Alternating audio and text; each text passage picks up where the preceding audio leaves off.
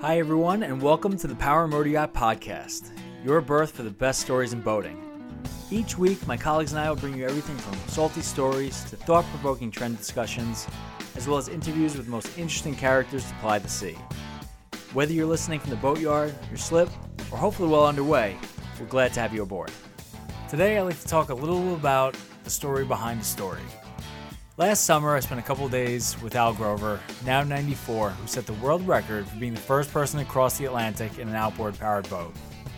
His story fascinated me, and not just because he crossed an ocean in a 26-footer, but because of all the other human elements involved. In the end, Grover's story is about fathers and sons, a husband and wife, a man and machine against nature. Sitting with Al on those hot summer days, I couldn't get enough. And it appears that many of you feel the same way. I received a lot of positive feedback on Al's story from our summer issue, but was especially impressed by the amount of comments and feedback we received on a video we produced about him. After being online for just a couple weeks, it's garnered almost 300,000 views. I heard from a number of people clamoring for more Al. Well, ask and you shall receive. What follows is a director's cut of our time with Al that'll give you even more insight into the man that accomplished this harrowing feat. So, without further ado, I give you my friend, the legend, Al Grover. But I don't know, maybe Al, maybe you'd like to start with how you got started into boating. Actually, would be a great starting point. Well, when you're looking out those windows, you're looking at Baldwin Harbor and a real fishing fleet from the old days of boats that I hung out, grew up over there, and then I started going out. Even if I didn't get paid, I'd go for a day just to be on the ocean, you know. And then we moved to Freeport. And I started over on the Nautical Bound, which was called Woodcleft Avenue, you know. Yeah. And I got working on the fishing boats. Finally got $2 a day for, mating for a full from 6 a.m. to 6 p.m. And still wanted to be around boats. Nothing else would interest me. And when I was 18, you got your captain's license. In those days, that was 1945. So World War II was just cranking down. And to get a captain's license today, it takes a lot of paperwork. In those days, to get a captain's license, it was all verbal. Mm-hmm. And the guys that do all the paperwork, they can't believe it. You interviewed with the Coast Guard in downtown New York, and they talked to you long enough. You need 3 letters from 3 reputable captains, which were well known, that you had worked for them and done so many years of experience. And with that, you get a license for 100 tons, 100 miles, license for running fishing boats. Family, Merritt's are the people that build the Merritt fish boat. Yeah. In Pompano Beach. They're from Freeport originally. I know that. Yeah, and the family, the one guy that's still alive is 96 years old. Alan Merritt. Yeah. And he goes to work every day. 96. Amazing. He's got me beat. So that's it. I got hooked, and I was hooked all my life. Amazing. And then since you got into, and the yard opened, I guess it was 70 years ago, right? I mean, I saw the sign. 1950, I bought a Jersey skiff, mm-hmm. and I was using it for cod fishing in the winter, and we were going skimmering in the summer. In those days, skimmers, because of the war, food was short. So there were dozens of boats loaded with skimmers. And I kept my boat at any place that you didn't have to pay dockage. You never thought of paying dock space for a commercial boat, you know. And the place I was docked was for sale. And my brother-in-law used to visit me weekends. He loved fresh fish. And he came down, he saw the sign, it said Reconstruction Finance. That's the government has foreclosed on this building. And he said, you're going to buy it. You go to the city, you're a veteran, you're going to get a government aid. I didn't want it. I said, what am I going to do with this building? I don't want a building, I want to be a fisherman. But I wasn't a good fisherman. Good fishermen are born for centuries. Mm-hmm. So that's how I got started. The details of going to New York and making an offer and all I can tell you, or I can speed it through it, you know. Yeah, well maybe we will just jump ahead, because I'm definitely interested in retelling some of the adventure, but then also what happened after that motorboat and sailing story as well. So again, just playing dumb, but how did the transatlantic venture come to start out? Well, between working on the wood clips from the late 30s, 40s, 50s, and then in 1985, I'd been going to work on this nautical mile every day for how many years, It wasn't boring, but I was 58 and I was looking for a little, midlife adventure. Okay. And I just had been doing a lot of coastal sailing, and I never did cross the ocean. I crossed the Pacific, but that was on a troop ship. I mean, in my own boat, I had never crossed an ocean. So it got to me, and I just read books. I read Joshua Slocum from Inside Out, and Francis Chichester, and all. Then I said, I gotta try it. I gotta try it. And I really can't get my head in that kind of a thing today. I mean, that was crazy. That was really crazy, and they were crazy to go with me. So. All right, so you decided to do this. You have the 26, Right. and then tell me about customizing that boat for the mission. Well, we originally were only building diesel-powered boats, and we had a 4-cylinder diesel in there for the initial runs. And I was surprised a couple of things that I didn't get the mileage, I thought, and I knew 2 gallons an hour is about what this little engine diesel would burn. And I didn't get any company backup from the manufacturer of the engine. And I was talking to the guy that ran Evinrude one day, talking about this trip. And he said, why don't you throw a pair of Evinrudes on there, and we'll back you, we'll give you the engines and parts and whatever you need. And that really changed my thinking.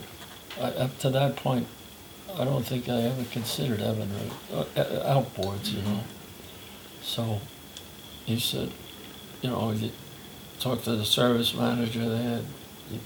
He said, the best engines, if you're not interested in extreme horsepower, put the 3-cylinder 65s on. That's a real workhorse engine. A pair of 65s and a little 9.9 for a backup. What manufacturer was the backup?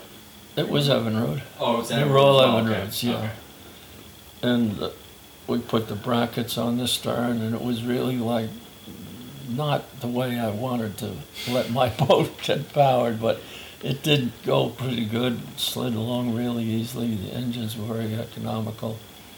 And I felt, talking to the Guinness Book of Records, people that knew something about it, that there were no outboard crossings that were unassisted.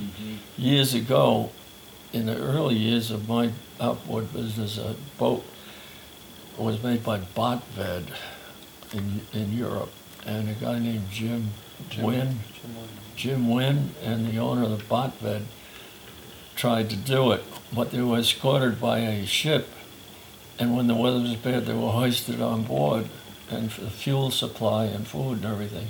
They did cross, but unassisted, so I thought, wow, we could get a lot of publicity being the first. Evinrude's going to back us up. When I said, how about some money to help with us, they said they'd give me 4 engines, which they did, and they said, the lawyers told us we can't support you financially because you're going to drown yourselves. Oh, my God. No, you may drown yourselves. And we can't be financially involved. So that was fine. I was an Evinrude dealer since the 50s. Yeah. And my customers would be impressed. Maybe they'd think outboards were more dependable.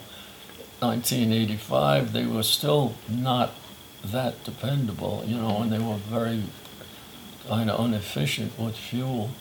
So everything worked out that we changed to outboard power for those reasons.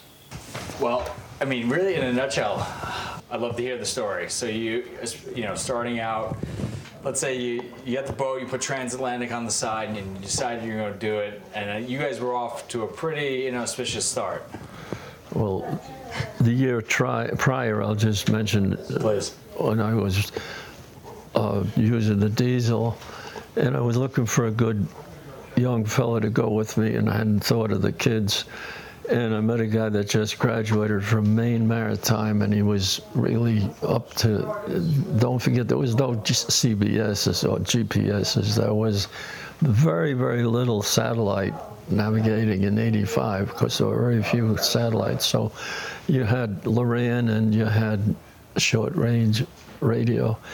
But I needed somebody strong, knowledgeable, and I asked this guy to go. And we both kind of left without notice. I told my wife, we're going to take a ride to Montauk and see how this thing works out. And then we hit Block Island, and he loved to drink and party every night. And he'd go ashore and he'd tell everyone we got to cross the ocean. And then we went up to It's a good way to get free drinks, I bet. Oh yeah, we went to Cape Cod and Provincetown. That was like the third night. And then I said, let's go for Nova Scotia, and we'll go to Port aux Basques, I think it was. And then we said, well, it's getting cold, we're in our bathing suits, you know, and nothing prepared, just crazy. And she drove up with the kids and stuff, and she sent him home. I could tell you his name, but I think he'd be embarrassed. I think he's in the book, actually, but your wife came up and fired him. Yeah, and if you're going to do this, you go home, we're going to go over this thing and do it right, and you're going to take one of your sons with you to make sure you try to keep your head on. So that was the first run, and it was really, I was so kind of aggravated about all the delays. We're going to do this, and years would go by, and then there'd be other reasons, health-wise or something. And now you get to the point you say, damn it, I'm going no matter what. And she said no. So we came back, and that's when we switched to the outboards, and we spent about a year really going over it. I got one of the first satellite navigators, a Raytheon. There was only a few satellites a day to try and get a fix, and it wasn't very good, you know.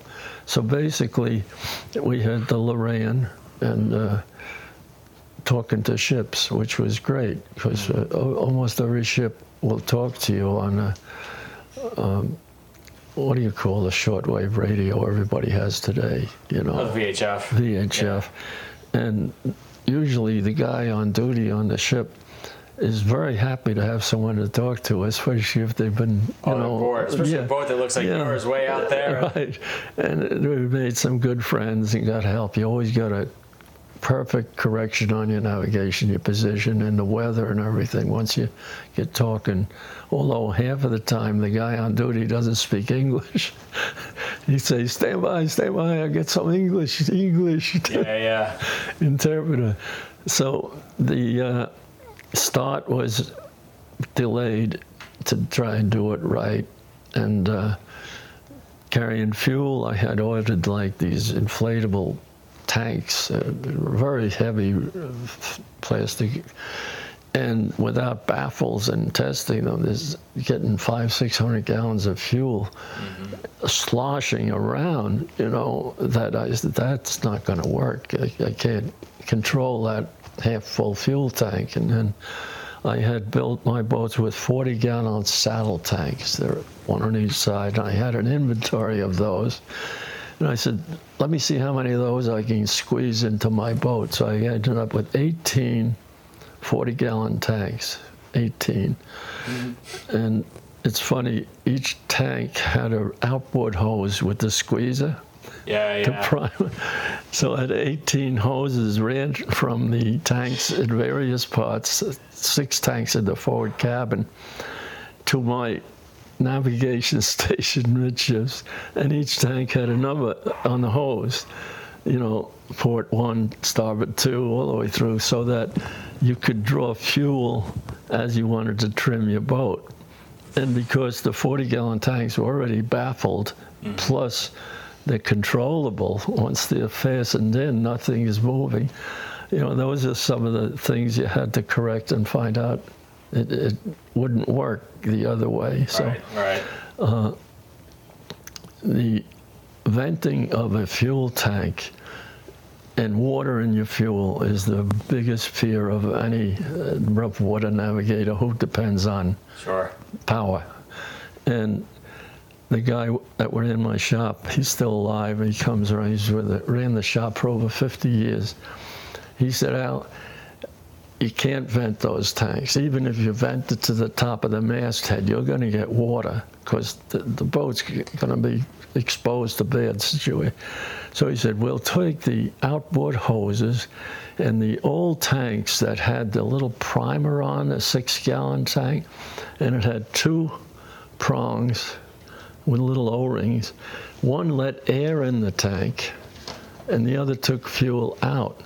And they were both plugged to the engine so that you could put air in the tank and draw fuel out and close every vent or anything that could get water. It couldn't get water now unless the tank had a hole in it." And, you know, that's really scary to think you're going to start with your vents getting water because the boat is submerged, you know. So those are things that you learn and decide to take a little more time and figure it out.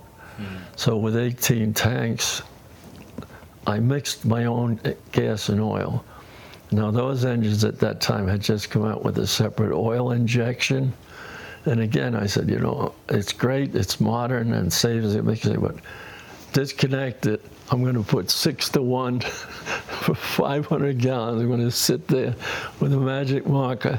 This tank has 38 gallons and 6 quarts of oil.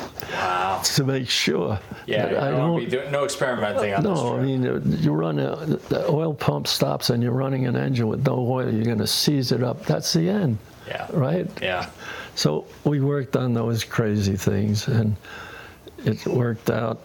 We disconnected the rudder from the normal hookup because this was an inboard diesel. Oh, yeah. So the point is, if you take a pair of big engines, I figured they were big to me, 65s, and you hook them up, there's a lot of friction required to turn them. They weren't using hydraulics or anything. You were using push-pull cables.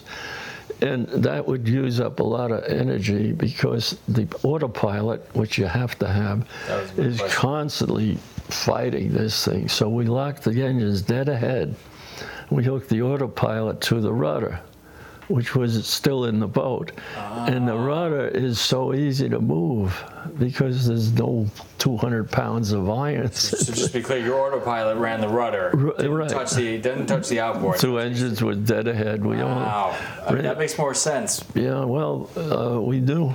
For instance, you're going on one engine at a time because you can't double your mileage by running the second engine. So you tilt one up and you'd run the other one until either you could hear the plugs were getting fouled, you could hear it because you came solely, this is 24 hours a day. Yeah. You don't stop at night. Right. So we found the plugs were getting little tiny red rusty spots on them. And then we'd decide to change plugs. So we'd run one engine, tilt the other engine up. If the weather was good, you'd work your way to the stern, take the engine hood off, turn it, change the plugs. So things like that you didn't anticipate, but we had plenty of spare plugs and parts. Sure. So we ended up mix our own oil, get rid of the ability to change those engines because we had 4 12-volt batteries, 4, pretty healthy, but I didn't understand, again, the damn 65s only had like 10 amp alternators. So now we're running all of this electronics, and we're not running the big engine, but we are running so our batteries weren't keeping up. And once they get below like 11 volts or something, the electronics are all screwed up. You don't get true readings again. So we figured disconnect the 3 batteries because we had switches on them and keep one healthy battery, charge it up. And things like that, getting rid of the venting of fuel tanks, keeping your batteries charged, and the experience of steering the boat it all kind of summarized years of, I was in the business all my life, so I'm in the 70 years, I know nothing. There's Dante, but you just learn by hard luck experience, not reading a book. So when there's a lot of other things we did. We carried a small steady-in sail forward, which you might have seen in the picture. It was not much bigger than, actually it was a sunfish mast, a sunfish with no cables or stays. That's crazy. And a small steady-in sail. And when it blew real hard, I could reach that from the hatch. The only way we got in and out of the cabin is the top hatch. Everything aft was solid closed, and after the cabin was closed, the rear deck was covered with canvas. Yeah, right. Under the canvas were the air tanks, which I had called fuel tanks, and my wife said, "Why don't you inflate them, since you already paid for them, and lash them on the stern deck for great buoyancy?" Was your wife's idea? Yeah. Genius. Yeah, and so they had big grommets on there to lash them down, and the deck was covered with canvas. But now this bubble of air, these were several 100-gallon tanks, up in the top, if the boat did a 180, if she did capsize, the buoyancy of those air tanks trying to float we felt to be a good help. But the other thing we didn't consider was the fact that the following seas breaking over the stern are absorbed by this cushion of air. These tanks were somewhat mushy, Yeah. So a few 100 gallons of water would break over the stern, and it would be just shed, by a little resiliency. And then that's all sort of stuff that you learn. And a lot of guys called me after the trip with different advice, Mm-hmm. Most of them were running fast boats, and I said, "How does your boat drift?" And, what do you get? What's the difference? I said, when you get in something like a hurricane, you're not going to run. Your props are out of the water, you can't control. You're just going to lay a hull. Are you going to use a sea anchor? Are you going to let it run following seas? Well, most of them hadn't. Thought of that. And that's really survival. How does it, when everything else is done and you're in a storm, the boat is like a piece of driftwood, right? And how does it react to that, So I'm getting off the subject. No, you're not. You have to guide me a little bit. No.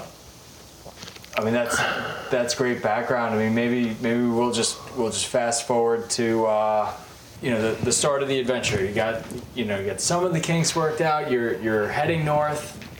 Right. Well, the big mistake, very foolish, was got to take two boats. I don't know if you realize that. We had a 26 and a 24. And in my mind, the second boat was a safety factor. Figured if everything goes wrong with the first boat, the second one. Now, I was going to take the second boat.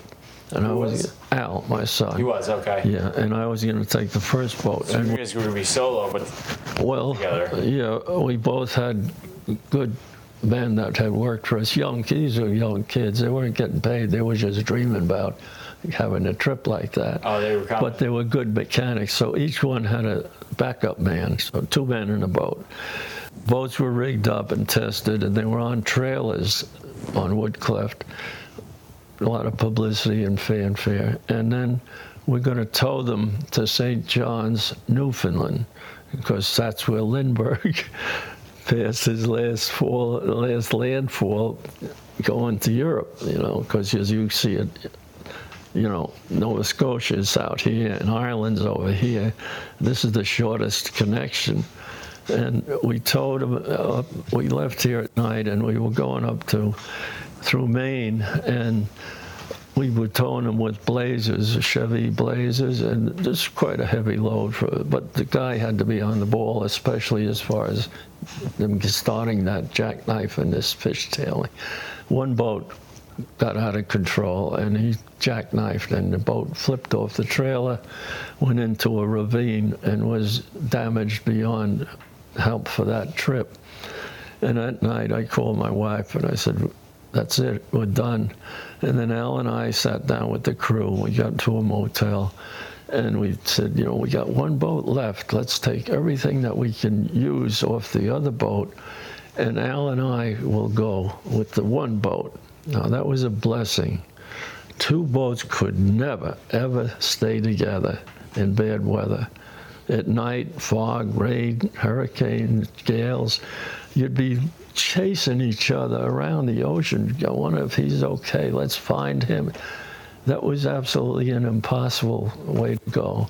So the good Lord decided to get rid of that one boat for us. And we just got all the gear together, and we sent the rest of the guys home that we didn't need. I only needed Al. Mm-hmm. And we went up through got up to Maine and Nova Scotia, and in Nova Scotia the transmission blew on the towing vehicle. And I was in a service place, and I said, where's the nearest water? And he says, a town called Pictou, Nova Scotia. And I said, will you tow my boat with your wrecker to Pictou? Is there a boatyard there? He said, yes, the guy knew. So again, the car was left. There's a string of detours. It's a tough start. And we're in Nova Scotia in Pictou, and he takes the boat off the trailer, and we leave the car and we leave the trailer. And we started from Pictou, Nova Scotia, and we went through to Newfoundland, and then I had been in St. Pierre once before, and I realized it's really one of the nicest islands as far as, there's a lot of Newfoundland that is very backward 35 years ago. And I was trying to get fuel sometimes, and they give it to you out of a 35-gallon drum or something, you know. And they have rules. You don't sell fuel to pleasure boats. You know, they actually have color in some of the fuel. Did you ever hear that up there? Because they were short on fuel, I guess. So we decided to leave from the island of St. Pierre, and that's off the coast of Newfoundland. And that's where they sent the fuel truck down to the dock, this fuel truck. And I topped off all my tanks with the oil mix and all at that point. And we met we're at the dock, and there's a sailboat just ahead of us. Everyone speaks French there. I mean, a little English, but they're basically French. And this guy comes over, where are you going? I said, I'm going to Europe. And he looks down at this little boat, and he says, it looked crazy, but he said, we're going too. He had a 60-foot sailboat catch he was delivering for somebody. And he said, we'll keep in touch on the radio, because we won't be together, because he's trying to sail and I'm powered. So we left there after a big party. And boy, I want to tell you, I was really, you know, I mean, are we really going now? And I said, it's now or never, you know. You can't change your mind now. You never go home. I'd have to go hide someplace. So we left from St. Pierre on August 1st, 1985, knowing it's the hurricane season and saying, it's time, now or never. And the first night out was pretty good. During the day it was beautiful.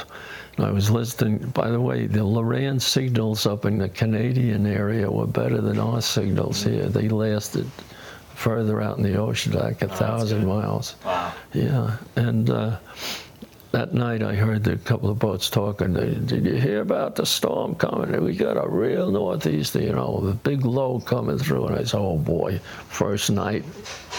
And it started to blow and blow and blow, and we were really miserable. I mean, we hadn't really got used to this. And the following morning, we were both said, what do you think? I said, I'm not up to it. We didn't sleep all night. We're wet, we're cold, but it's blowing northeast. And I said, if I try to go back, these outboards are going to be cavitating out of the water. I had this thing about the island off there, which is Sable Island. Yeah. You know about it, you know? Yeah. And now I'm not sure where we are, and I may have to quarter it or run in a beam sea because I can't head into it. And that damn island had been the graveyard from so many ships. And I said, in the middle of the night, I'm running blind, you know. And period, if we had been able to quit, we would have quit. Now that you can leave out, but you don't have to. But I mean, that's how the realism hit you.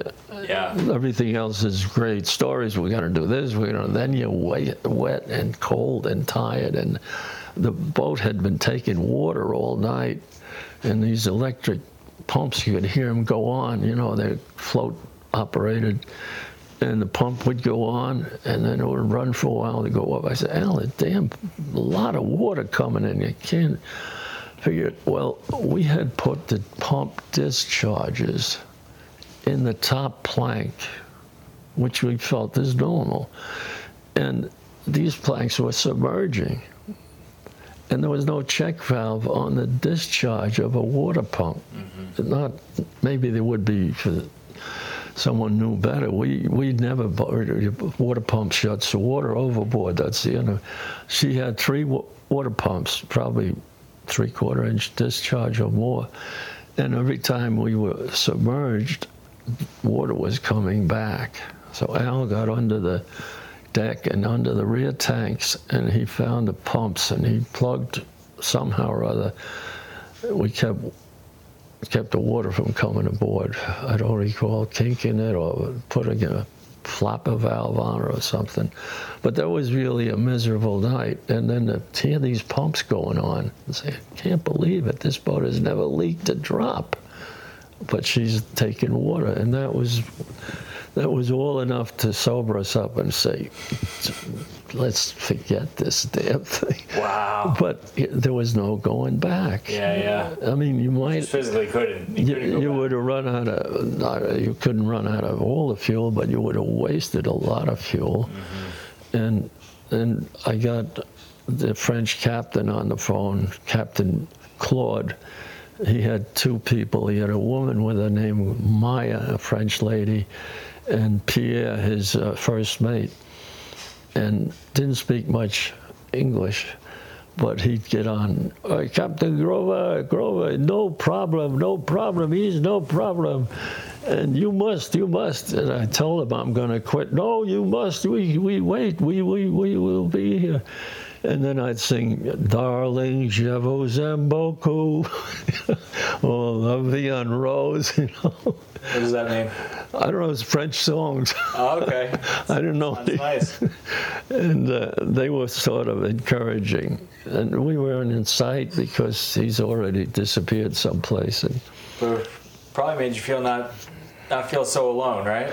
it makes a difference. Just no. Well, he says we wait, we will wait, but we never stayed together. And then I fell overboard, you know. Yes. That was stupid. That was. Can we jump to that? We can, but you know, again, not thinking. You know, this was like the 10th day out, and now we tried to make 4 hours on and 4 hours off, and we couldn't stay awake for 4 hours. It was torture to stay.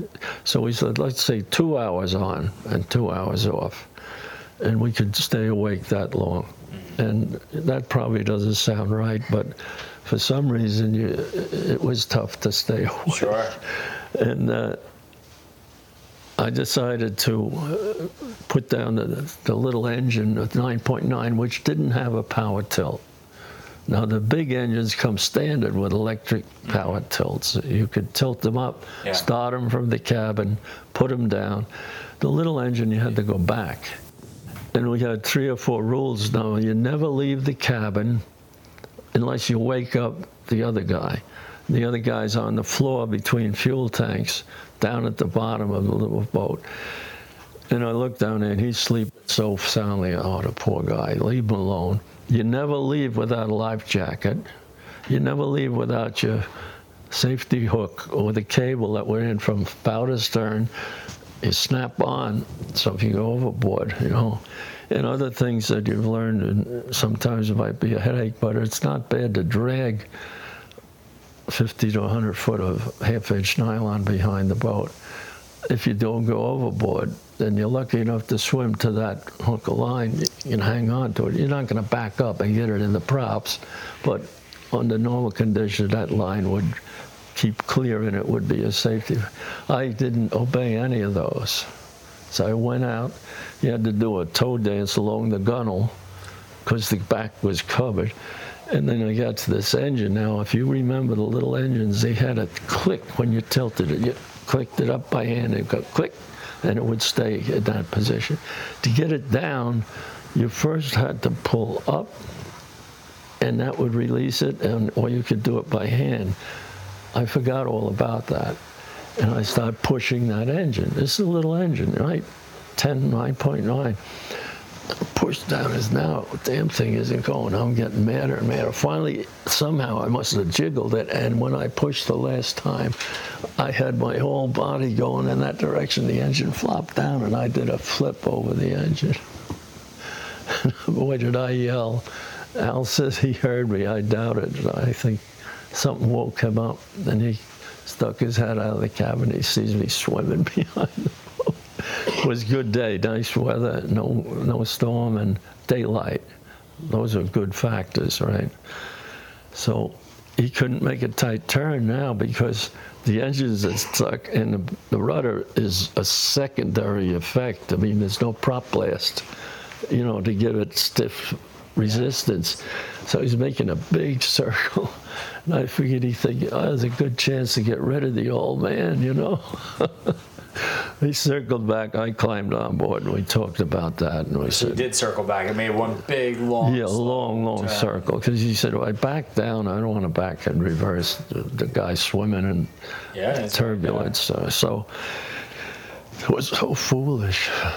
I mean, anyone would say, you got to be stupid to do that. So, I mean, you get back on board, you're catching your breath. I mean, you guys just looking at each other. Like, what was that like?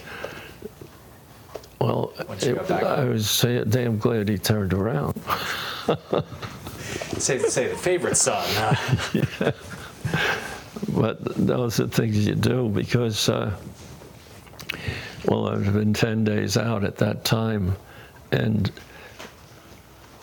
it's like guys that were in combat, you know. I mean, not that that's that stressful, but you don't have any normal waking, eating, and sleeping in hours, and you're really not thinking right a lot of times. And I can't understand why I did that, because I tell you, you're out of your mind if you did that. I would probably say, I'll never have you on a boat with me. But that was really not a good thing. Probably a combination of fatigue and then also maybe a little bit of complacency. There was like 10 full days in, and yeah, I don't know why, but I just defied all the safety rules that we had made up. That said, we got to do it this way. So I'm not proud of that. I'm pretty proud that I got back. Well, it's foolish to admit that you did a lot of bad mistakes. it's not foolish to admit it. It's foolish that it happens, and if you don't admit it. But this wasn't the end of kind of the life and death struggle. You guys hit a hurricane. Well, a couple days after that. Yeah, the 17th of August, Hurricane Claudette. Now, hurricanes, we came used to the fact that they begin in the Caribbean and come towards Florida and up the coast, probably not realizing there are a lot of them that go up to Europe. And this one had come through, the islands and Bermuda, and then headed for the Azores, which is 800 miles off of Portugal. Yeah. And it was unusual that we think, okay, there's a hurricane, everybody's going to go to Florida. It's going to be America. We own the hurricanes. Well, we don't see We found out we didn't. So then Claude got on the radio. He had a single sideband, and so did we. That was very good. 24 hours, I could call my wife on the phone, you know. Which is amazing. Oh my God, I get a big antenna. Yeah. And when I would transmit at night, the dashboard would light up. That's cool. And the guys doing the installation said, don't hold your hand on that antenna when you transmit. You'll really get whacked. Wow. But I was so surprised that it worked so well. Yeah. And I could talk. We had a date at 6 o'clock every night. You'd get the Marine radio, and they were stationed down off Atlantic City. World long lines, and any ship, any place could get to long lines, and then they'd hook you to a telephone. Wow. And then you could talk, but they'd change frequencies until they got you clear, you know. So I could call her, but she didn't know that every ship could hear her, you know. And she thought we had done a private phone. Uh-oh. I miss you, honey, please come home. Guys on the ship, who the hell have we got here, you know? It's that crazy American again. It's got Freeport. The long lines people, I think it's AT&T runs it. It's near Atlantic City in the Meadows down. We came back, and they had been so helpful filling her in. One night, the guy called, and he said, by the way, your husband just gave you the wrong position. The latitude, longitude is wrong. And she said, who is this? Who's been listening in? Oh, my God. And he said, hey, Evie? Yeah? Come on in a second, say hello, will you? We've married 68 years. Wow. We got married in 1953. When I said I quit, I'm going home. She's the one that told. Years of fighting, I wasn't going to listen to it anymore. It's you're going. That's. And Dante said to you, I don't want to go. And you said, you're going, right? Right. And then she flew over and picked us up. And we had a big reception in Lisbon, Portugal. Did you come out for the transfer of the two sons? So like when Al went back and then Dante came on, did you come out to the Azores at all, or you just said, I'll see you at the end? No, I knew that they'd be all right from the Azores on. Yeah. No, well, Albert went off and left. he got lost, and I know you don't hear too well, so his question was, did you come to the Azores to bring Dante and take Al home? That's right. No, I didn't go there. I just gave him money and said, go. That's it. Go get your dad across the way. Al, you're back. So she suffered with this thing, you know. I'm sure. And I think when she told me you must finish, she felt, if I come home, I mean, I know I would have been. You're going to be grouchy forever. Oh, grouchy. Oh, grouchy isn't the word. Albert just said he's coming home for lunch. I'm making his lunch. Okay. So I'm giving them a lot of baloney. It's all lies. Would you like to summarize? Would you like to summarize quickly a wife's view? They want to know why I did it. Because you're crazy. Yeah, that's true. That's right into the point. I think we're done here. I think we have the story. So you summed it up beautifully. All right. He had this idea in his head for years, but he thought he was going to go to Ireland. He was going to jump islands. And we went the year before, no, 2 years before, and tried it. And there was no way. In the summer they have drifters. I figured you go to Greenland, and then Iceland, and the Faroe Islands, and then the Shetland Islands. Hopscotch across that route, you only had like 500-mile runs without a fuel stop. But once we flew, we chartered a plane from Reykjavik in Iceland and flew to Greenland, and all we saw was solid ice. I mean, no way you could get. It's not gonna work. No, that route. Gas facilities, nothing. Greenland was the worst. That would be for the Vikings.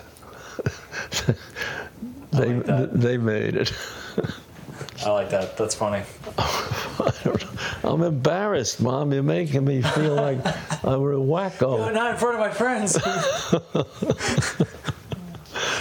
Oh, too funny. We researched it pretty well. Yeah, you made me research it. Iceland, Greenland. Yeah, it just looked great on the map, but it wasn't possible. Oh, Ireland would be a great destination to finish off, and you're in Ireland, you start a vacation. What a party, huh? I get it, yeah. Well, my background is Irish, so I felt I We would. did go to Portugal and Spain and Norway. We went to Norway, with the boat. Did you? Well, the whole purpose, I try to write it off as a business expense Been trying to figure out how to do that for years. to promote Evinrude Motors in the 100th anniversary of the Evinrude Motor Company, started by Ole Evinrude, who came from Norway as an immigrant, very young, and Ralph Evinrude was his son, and she married Frances Langford, this great singer from World War II, who went with Bob Hope on all these veterans tours. But to go to Ole Evinrude's birthplace with Evinrude Power for the first crossing of the Atlantic, to me, was a perfect public relations deal. Great story. And Did you tell them that they wouldn't finance it? yeah. They gave you the motors, but they said they wouldn't finance it because you're committing suicide. I like the way you tell the story better. We gotta get you in here. Straight to the point. So, at 68 years marriage, she reads my mind. Can you tell me what I was just saying? Because I forgot. We were just getting into the hurricane. Okay, but she added that we did finish yes. a trip all the way to Norway to Right. Ole Evinrude's birthplace. And Ole was a tenant farmer, and his name was Ole Olsen. But his farm, when we got there in Norway, was named Evinrude, without the E. In Norwegian, it means the good land. So when he got to Ellis Island, as a lot of people did, they changed their name. Because there were so many Ole Olsens, he felt like the whole world was full of Ole Olsens. So he put down Ole Evinrude, and he added an E. And he did start the Outboard Marine Corporation. They owned Johnson Evinrude, Lawn Boy, Cushman scooters, chainsaws. They were top of the world. Ole, and as you know, Evinrude just closed up within the past month. I was gonna ask you what you thought of that, if you were disappointed with considering your long history. Yeah, well, we still have a family that worked for us that was Evinrude dealers, and what a deal now to get parts and try to stand behind warranties.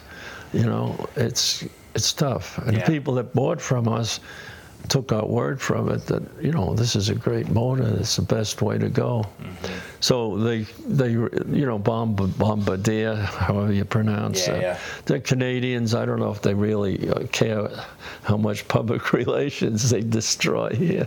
Yeah. But I would love to see somebody else buy it. No. I gotta think someone buys the name at some point. Right? The E-Tech engine, was really supposed to be super great, two-cycle, light, fast. We won't get into that, but the point is, we did go we went to Norway, up through the canals. I never realized what you go from Barcelona to Marseille, up through the Rhone Valley on the Rhone River, then in the canal called the Rhone to Rhine Canal. You come to the Rhine River in Germany, go to Holland, then you go up to Denmark through the Kiel Canal, which goes through the country of Denmark, and then through Sweden, and then to Norway. So you go all the way through. How long was that trip? A month. Or more. Oh, he says with such affection. And I was in a car. She rented a car. 100 miles is nothing. So I toured with a French lady and my two girls and my sister. We each took turns going on the boat with him. And a lot of times we couldn't find him. Well, you see, I learned to swear in French with my French friend. the canals, old canals, they don't necessarily follow the big city roads. And you're out in the boondocks. We didn't have radio communication. She rented a Ford Escort I guess I didn't have a GPS or to give her a handheld radio. In those days, we'd have to install a radio in the car, I guess. So she couldn't, I'd say, well, I'm going to Leon tonight. I might be in Leon. And she'd drive the car and go try and look for us. Check the battery. But anyway, she had another adventure the whole summer, but it was one of the happiest summers. It was crazy. Dinner in Spain and France is late, you know. I know, I heard that. And a couple of bottles of wine, of course. You wouldn't have dinner without. When you went into Holland, you didn't check in? Oh, I finally gave up looking for him because Holland has a lot of canals. So I went to the hotel and I explained to that I was looking for my husband. He said, don't worry, I'll find him for you. He sent the police, and he thought they were after him because he didn't check in. you know, I was supposed to clear customs. And I look at this line of ships and customs between Germany and Holland, and I'm going to kill a day. And they were crazy because we had a New York State registration. It's a little ticket like your car. And I'm showing, you must, the papers for the ship, the captain, the crew. And then you had to go through this, so I didn't bother. Yikes. Took down the American flag.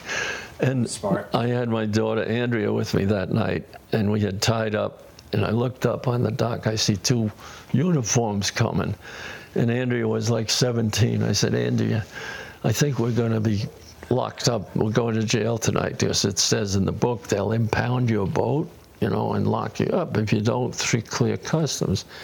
So they come to the boat. Mr. Grover, no, Herr Grover. I think it was Herr Grover. Maybe it was German. Oh, man. Herr Grover, come with this. And I get in the car and I figure, You're like walking on.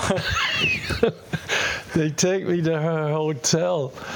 And the cops, they were just friends with the hotel. A lot of these small towns, everybody knows each other. Yeah. And the guy said, thank you, and we all had dinner. That went on night after night after night. And we opened the locks in the country. These are hand operated. You walk around. Because the farmers paid a few pennies to take care of the locks. August is hot in Europe. France shuts down. There's nothing. So the guys wouldn't even bother getting out of their cabins. They say, you open them, Michelle. So we'd walk around and open them and close them. Anyway, we're getting off the subject, Evelyn. I'm interested in what happened, you know, after this story, because I've heard this version of it. One year later, though, we didn't stay for this because our trip was finished in the fall. So you left the boat there. Yes. Flew home, and you came back the next summer. That boat was spooky. Albert got off that boat and would never get it back on it. He met a Frenchman crossing. Did he tell you that? Oh, yeah.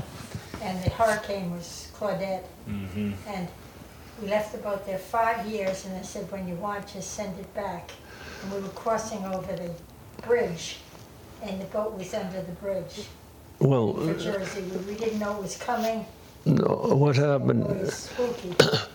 I plan to go back and do a lot more cruising. We'd like the canal cruising, and you could go all. Then Europe got in trouble, and there was a lot of risk involved going around like that. So we told the guy that kept the boat in the town of Jorvik in Norway. It was near Olehammer, wherever the big Olympics was way inland where this guy grew up. You'd think he's on a boat.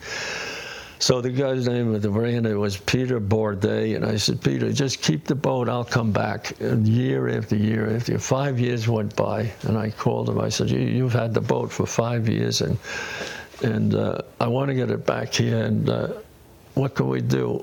How much is it worth?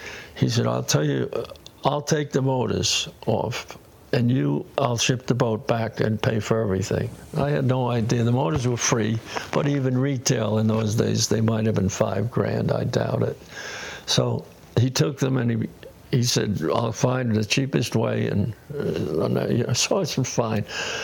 We're coming over the Verrazano Bridge, and I'm in a high rig, and I'm looking over the side, and there's a container ship going underneath. And I'm dreaming along. She's asleep. I said, how the hell do they fit my boat? Because those containers in those days were 8 foot wide. Now they've made weird containers.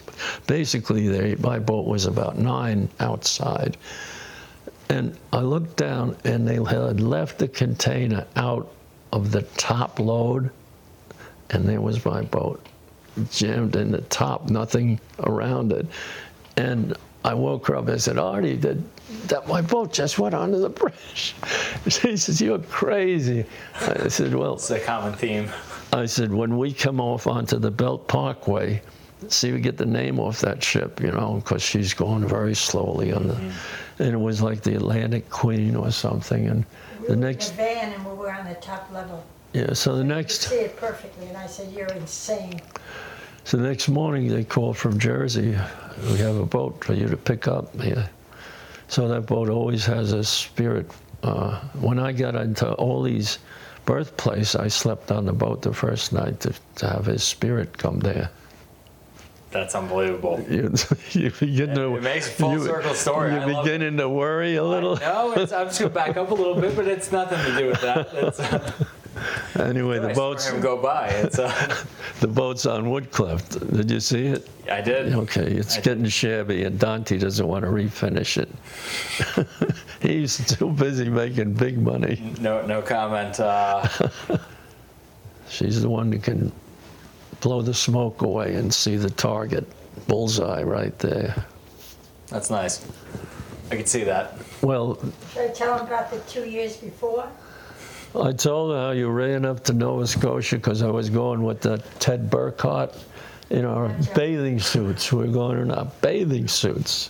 You didn't have any food. But we could get lobsters up there cheap. You embarrassed me, I've you seen that know. look. Really embarrassed me.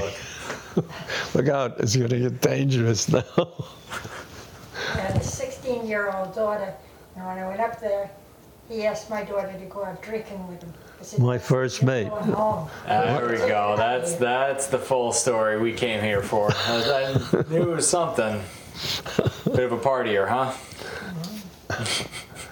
Okay, that's enough. You're not very forgiving, are you? I can still see you getting angry right now. I'm very forgiving at this point. Okay, that's it, Mom. You're ruining my story. You're ruining my story. I'm no longer. You're not. I'm going to come back for your version of everything. Okay. All right, where were we? Oh man.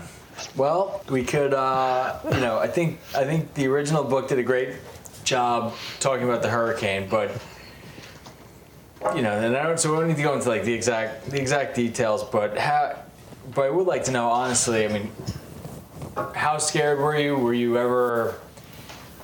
Did you ever think this boat's in danger of breaking up on us? According to Al, I told him that one night in the hurricane that we were going to say goodbye to each other because I really didn't think I was going to live through the night. And I said, I've been very lucky. I've been blessed, everything I had and all. And he said, what about me? I'm still young. I guess he wasn't married. Dante wasn't married either. I'm not ready to die. I said, anyway, it seemed like, it's pitch black. We very seldom even ran with running lights unless we saw another ship. And with the radar reflector on the masthead, they still never saw you. They never saw you. You'd be talking to them like 5 miles off your port bow. Do you see us on radar? No. Well, that radar is going way over our heads, So none of the ships really see you as far as running lights and stuff like that. So the boat is black, the dash lights maybe, but the waves were always weird in the bad weather. You'd expect the following sea, and we let her run following sea, and my boat doesn't broach, it just surfs, So that was the way we would run, but every once in a while a wave would hit you broadside. I'd say, where the hell are these coming from? You can't see anything except you can see the white water defined from the blue water as it breaks, and it's like a cloud. You know, you could say, boy, that's a white cloud coming. No, it's the surf on top of one of these. And when they hit you sideways, it's just shock, terrific shock, and the boat would go up on our ends. And I don't know if I really thought we were going to get drowned that night, but I was probably questioning the survival, you know. And he got very indignant. I'm not ready to die. I said, well, neither am I, but we're going to do our best. I would say, you know, in the book, I got one page where it said, you absolutely do everything you can possibly do. You're exhausted. Your mind has gotten to the point where it says, whatever the hell is going to happen, let it happen, you know, and you just sort of let go. And it didn't happen. But, you know, a lot of this is personal, and a lot of it is feelings may be sort of not embarrassing, but as honest as possible. That's the feelings you get, you know. Yeah. And you never get too cocky that you're gonna. You're saying to the good Lord, I'm going to do 5 million things when I get home. I'll never do that again. I'll never drink again. I'll never fight with my wife. And of course, you've kept all of those promises. Oh, and more. Yes, you're up to 6,000. Yeah. So as far as really thinking we were done, I think one of the hardest things to do was to pull out that first day, to pull out of the harbor and see the land disappearing. And not knowing, you know, if you miss the Azores, it's going to be almost 3,000 miles.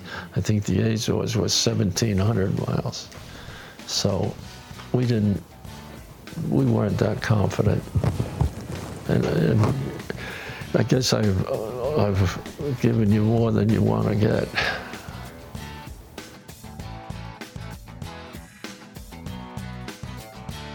Thank you for listening to the Power Motor Yacht Podcast. If you enjoyed this episode, please do us a favor and leave us a review or rating.